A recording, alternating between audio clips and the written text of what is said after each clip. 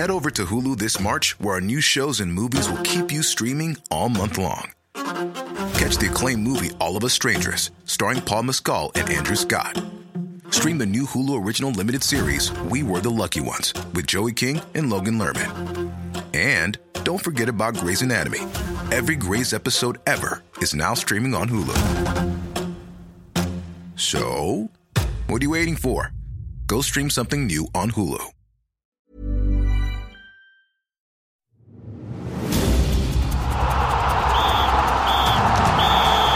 And we're into extra time. Kia ora and welcome to Extra Time. I'm Stephen Hewson. Joining me on the program are Barry Guy and Joe Porter. And we're talking rugby. Well, rugby competitions and formats more specifically. The Nations Championship, Super Rugby and Auckland First 15 Rugby have all been in the news over the past few days. The Nations Championship seems to have been scuppered, Super Rugby's downsizing, and the St Kitts saga and talk of boycott seem to have fizzled out in Auckland. First up, to the Nations Championship. Are we surprised? The Northern Hemisphere nations seem to have pulled the pin on it all over self-interest, and it looks to be going down the Swanee in the Nations Championship. Maybe, Joe, if we chat to you first up, any surprise, or, has it all been a bit of bluff? Is it all, we seem to have been discussing this whole sort of global competition for so long. Were we ever going to get there anyway? Yeah.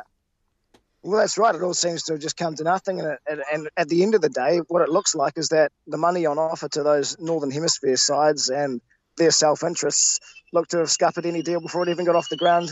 So it was probably hard to imagine it ever beginning in the first place. But we did get the Southern Hemisphere teams behind it, largely, the big ones, the All Blacks, of course, New Zealand, Australia, South Africa and other unions. But, yeah, with the money on offer to the Six Nations outside of World Rugby, we're going either their own way or selling and getting some private equity within their shares, or even just a bigger broadcast rights deal with someone perhaps outside of the traditional broadcasters. So it looks like money is won in the end, and money talks, and there's a lot more on offer for the Six Nations if they go it themselves. So scuppered before it got off the ground, really.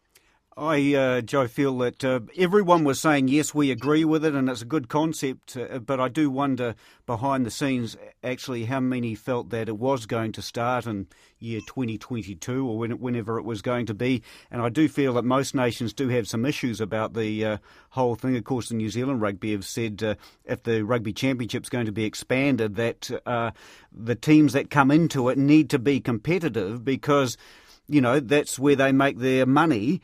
And if you have, say a Japanese side, and as we've seen with the Sunwolves, if they're not competitive, then people aren't going to watch it. And, you devalue your product somewhat. So, yeah, while everyone was very keen, it appears that something needs to be done in a global season and all those sorts of things. I do think that perhaps we are a number of years away from anything like this happening. The problem seems to be, doesn't it, that you've got, we have this sort of lip service perhaps really to developing the game globally, don't we, when we talk about bringing the Pacific nations in.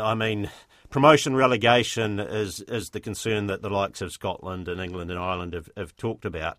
But it just boils down to self-interest. There seems to be no real actual concern about developing the game because they know that the Pacific nations, actually, if they got given resources, would quite literally or quite more than likely be bumping the likes of Scotland out of any top tier. No, you're absolutely right there, Stephen. I think you've hit the nail on the head. Lip service given to growing the game globally, but everyone's worried about their back pocket and what's in their wallet. And they're also worried, like you say, about what would happen if the powerhouse of production talent that is the Pacific Islanders managed to get their sort of money, given some money and resource to get their ship in order, and together they could really challenge. And you're right, that knocked Scotland and many, many other teams, no doubt, in that Six Nations, Italy included, already well below them out of the reckoning. And so, I think it has been lip service to trying to grow the game globally, but ultimately it comes down to people protecting their own interests. So where does that leave things, do you think, Joe? Where to from here? It's just same old, is it? I believe so. I think it'll just be people trying to, you'll look at the All Blacks trying to leverage more money out of when they play England. You'll look at teams perhaps trying to do their own deals within the unions, England and the All Blacks, for example, to set up some sort of revenue sharing project. But more than likely, the Six Nations know they've got a product that appeals to broadcasters, and they'll just run with that and keep raking in the money. And the NZR will probably struggle to keep up, especially with the amount of money on offer in terms of trying to keep players in the country versus the euro in France and the Japanese yen, a lot of big money. So it's going to be harder and harder for the NZR to keep their players from staying in New Zealand. That's probably one of the main reasons why they liked the World Rugby idea, is because it gave them a bit of extra cash. But now I just think we carry on as is, and all this talk of a global expansion or global game, I think rugby just stays the same, and it seems to be a sport that's seen as global, but it isn't necessarily. And I don't know, rugby sevens might in the end take over. It's an Olympic sport. A lot of countries from the more less traditional nations are putting huge amounts of money into it. The United States, I'm not sure if they're still leading the current World Series, but they're there or thereabouts. Perhaps rugby sevens is the one that the countries outside the typical home unions start to focus on, because it doesn't seem like there's a hell of a lot of interest, to be perfectly honest, from anyone outside the Six Nations and the Southern Hemisphere powerhouses. There was an interview with the boss of the English RFU this week, and quite telling. He did say, I think almost in the second question, that the Six Nations is an outstanding competition, almost as if he was resigned to the fact that perhaps a rugby championship or nations championship wasn't going to get off the ground, and they'll just continue with the Six Nation because for them it's a winner. So I agree with you, Joe, that I think things are probably just going to carry on for another couple of years yet. No, that was that same interview too, where he was talking about, wasn't it, relegation? If England got relegated, I mean the chances of that are pretty slim. But I suppose if it is a possibility in the scheme of things that they'd have to sell up Twickenham. So whether that's just simply scaremongering, who knows? But so same old when we come to the Nations Championship. Super Rugby. I suppose it was pretty much telegraphed, wasn't it? The Sunwolves were going down the gurgler.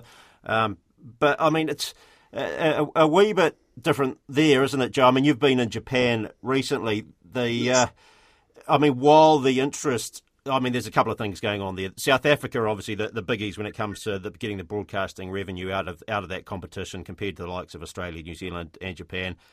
The interest in the Sunwolves maybe was waning, and the South Africans were getting over, travelling to Tokyo and Singapore to play their games in the sort of length of time that took them to get there. So it sort of seemed to be that it was over only when they'd been in the competition a few years, the Sunwolves. What impact does that have?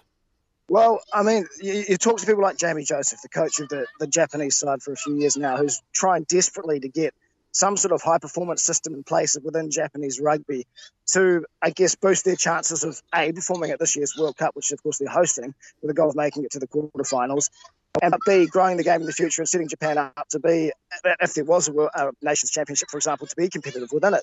But at the moment, they don't. They simply have players either playing for universities, not getting the level of rugby they need, or players playing top league in Japan, where the gap between that and Test rugby is just too big. So the Sunwolves are incredibly important, and a lot of people in Japan, rugby's minds in terms of bridging that gap between Test rugby and top league. But the Japan Rugby Union in itself aren't interested. They think the system's working perfectly fine. They never really got behind the Sunwolves in terms of throwing sponsors behind it or making a big effort to get bigger name sponsors or boost the profile or anything like that. It's a shame the Sunwolves have just started to garner a decent following. They were getting sort of 15, 16, 17,000 crowds at Chichibuya Stadium in Tokyo, which is bigger than many Aussie crowds would get, and some in New Zealand. And they were uniting Japanese rugby fans for few and far between under a banner of one team, whereas, people have typically had to support the company they work for, Panasonic or Mitsubishi, example, Ricoh, whatever. So essentially it's going to be a massive blow to Japanese rugby in terms of bridging that gap between their top league and Test level. So it's going to be even harder for Jamie Joseph and his successors to make Japan a real force on the global stage, because essentially their national team is amateur and they have to ask permission from these companies to get guys to be released. So it's a really difficult situation to really implement any kind of high performance schedule scheme which will lift or elevate that national team. So it's a real blow for Japanese rugby, but the JRFU simply don't care. They think things are fine the way they are, and they're happy to truck on with the big name corporations ruling it essentially. So yeah, it's a big blow for them, but they haven't won that many games of Sunwolves. They haven't had that many Japanese players within the squad because of course they're contracted to the top league sides who don't want to let them go. The guys at university are locked away and can't come and even train with the Sunwolves. So they've been, there's been a dearth of Japanese talent there. So it wasn't necessarily building their own players up. So I can see why they've gone. South Africa, of course, didn't want to travel. They hold the big bat when it comes to broadcast deal and money within SANZAAR, and the Sunwolves, see you later. But it's not going to help. It's going to be a big shame for Japanese rugby. It's just going to leave them treading water and not really getting any better. Bill Beaumont, the chairman of World Rugby, he's always harping on about helping, increase the level of the game around the world. But this is a big setback for what he has been saying, because, as you say, I mean, Japan had that historic victory over South Africa at the last World Cup, but I mean, the chances of that happening again are going to diminish, because they're just relying on half of their team being, foreigners, New Zealanders, Pacific Islanders, the odd South African and Australian, and it's really not going to help their game at all, as Joe's been mentioning. And so I really do wonder about the future of the game there, outside of, as Joe mentioned, the club competition, which is run by businesses. So, I personally think this is a huge setback for Japanese rugby. There has been some talk, though, hasn't there, about this sort of second-tier sort of Super Rugby competition, bringing in the likes of the Western Force with so Andrew Forrest, the billionaire in Australia, bringing in Pacific teams into that. There has to be money in that, though, because, otherwise, if it's, you're on half the contract that you might get in a Super, contract, who's going to do it? I mean, there needs to be full backing in a proper competition. Otherwise, it's a competition for second-tier teams and second-tier players, perhaps. And who wants to watch it? Who's going to want to watch it? Exactly. I mean, it would seem... Yeah, that's right. Sorry, go, Joe. Yep. And you've got the top Pacific players, of course, would still rather be involved in New Zealand, Australian, or Super Rugby sides, or, of course, the top European clubs. They can earn a whole lot more money. A lot of it is about sending money back to the islands and setting up their family for life, especially in the case of Pacific players. So it's pretty difficult for me to see them, even in their eyes of their own development, taking a step back in terms of money to go to a competition like that, when they can simply go to Ireland and set up base over there and perhaps become the next Bundy Arkeys and earn some really big money. So, and who wants to watch that? Like you said, I don't. Yeah, again, I'm kind of seeing that as a bit of lip service as well. We should just point out here that Joe's at the Waikanai kindergarten, and he's not actually strangling any child as we put this program to air. No. As far as we know. trying to stop them from killing themselves, to be perfectly honest. That's the usual fear around this place. Lots of fun, but yeah, lots of danger. So what we're thinking here, the second-tier competitions, sort of all talk and no trousers. Yep. Yeah, I think so. I think it's, again, a bit of lip service from Sanzar when these sort of slightly negative media reports started coming out about them axing the Sunwolves.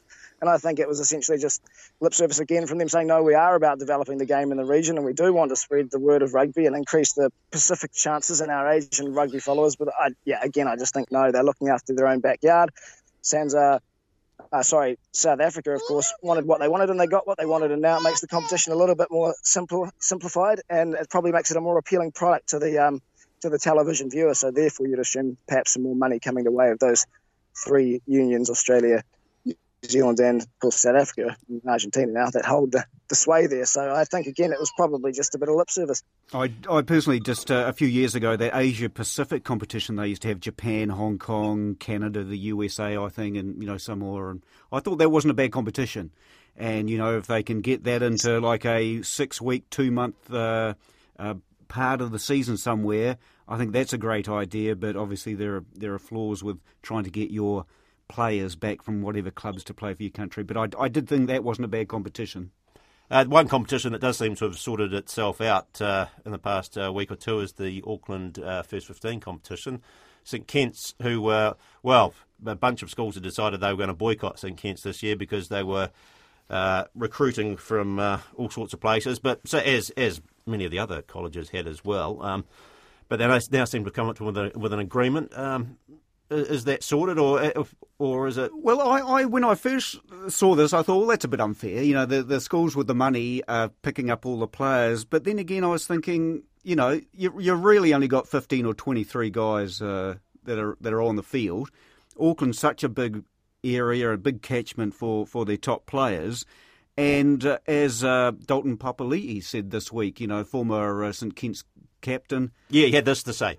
It's all crap, like if it wasn't for that school, I wouldn't have the opportunity and I probably wouldn't be here. So, I'm always going to back them up and say that other schools just need to man up and play St Kitts, When I was with that school, probably hearing all that backlash, us getting players in, it's probably made them tight as a group, so I won't be surprised if they go out there and dominate.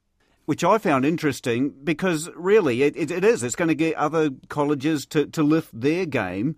And we're talking almost semi-professionalism here at secondary school. which seems a bit tough, but it's probably a reality, especially in a place like Auckland, lesser, Wellington and Christchurch or the Waikato or whatever.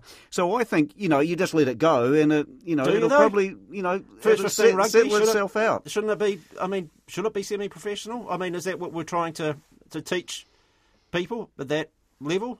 I think the reality is that it kind of needs to be at this point, because as Papali'i has said, the educational opportunities that often come out of it for kids that are from lower socioeconomic areas to attend these schools, and some of the connections they can make. I know it's an old boys network, but once you're on the inside of it, right, that's a good thing, huh? So I think that if you don't put these if you don't have this kind of a system that is semi-professional, and the top schools have the top players, and you're competing week in and week out against that. You look at the development of a guy like Rieko Ioane, what he's achieved at such a young age had he not gone through that system, the 1A system in Auckland. And then you look at what NRL scouts are doing. They're coming over to rugby tournaments for under 15s in New Zealand and watching the top talent from around the country, particularly in Auckland, of course. And they're offering these guys $50,000 contracts at 15, 16 years old that they're under pressure to sign, because it's guaranteed money, versus, say, playing for a first 15, being put in the Blues development squad, but not potentially earning any money until you're well out of school.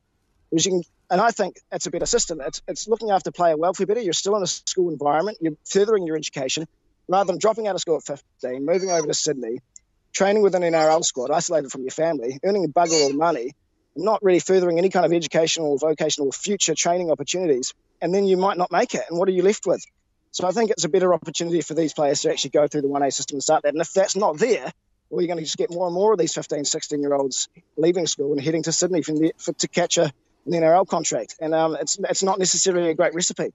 But it probably explains, too, pretty much the silence from New Zealand rugby over the whole issue, wasn't it? Because if the system doesn't, I suppose, as Joe was just pointing out there, if it backs off from, I suppose, the current way it operates, the NRL's going to scoop in, and those guys are going to head off to NRL. So rather than seeing them lost to the game, this is maybe see it from the NZR point of view, they'd see this as a better approach. Yeah, it's not fair, as you say. It's the better of two evils in a way. If you're looking at pushing kids too young and making them focus on one thing, and we're not sure about having semi-professionalism in schools. I get that, and I get that sentiment that it's not fair to poach players and take people out of communities, but it does it really furthers these young guys' chances of stuff outside of rugby. It gives them a chance. But yeah, sorry. No. So I just think it is a bit the lesser of two evils in that sense. The NRL system's a shock by compare, and the NZR can't afford to back off because they'll lose all those guys. My concern, I suppose, is that we end up looking like the US, where it's still only elite sport. It takes on to whole wider issues. But when you're talking about just general participation in sport and kids wanting to, or keeping them in sport, there's a huge drop-off with teenagers after college, etc., playing all sorts of sport. But if, so we've just become about elite sport even at high school level. That's where it's heading, though. Yeah, and it'll filter, if not already there. Yeah, it'll filter down to other areas of the game in the provinces and that sort of thing. That there'll be inequality because the local plumber might sponsor one guy, but the whole community can't support the whole team. I do agree that it is unfair, but interfering, I don't think will settle the argument. I think possibly they just have to let it go for a couple of years and put a few provisions in place like they're doing. They're not playing their out-of-towners for some of the games and that sort of thing.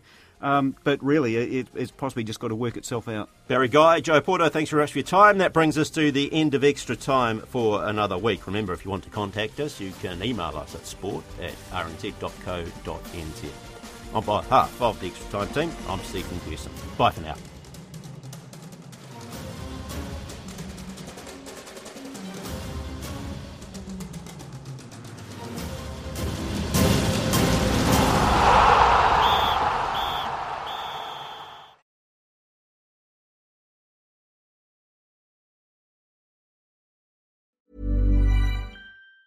Tired of ads barging into your favorite news podcasts?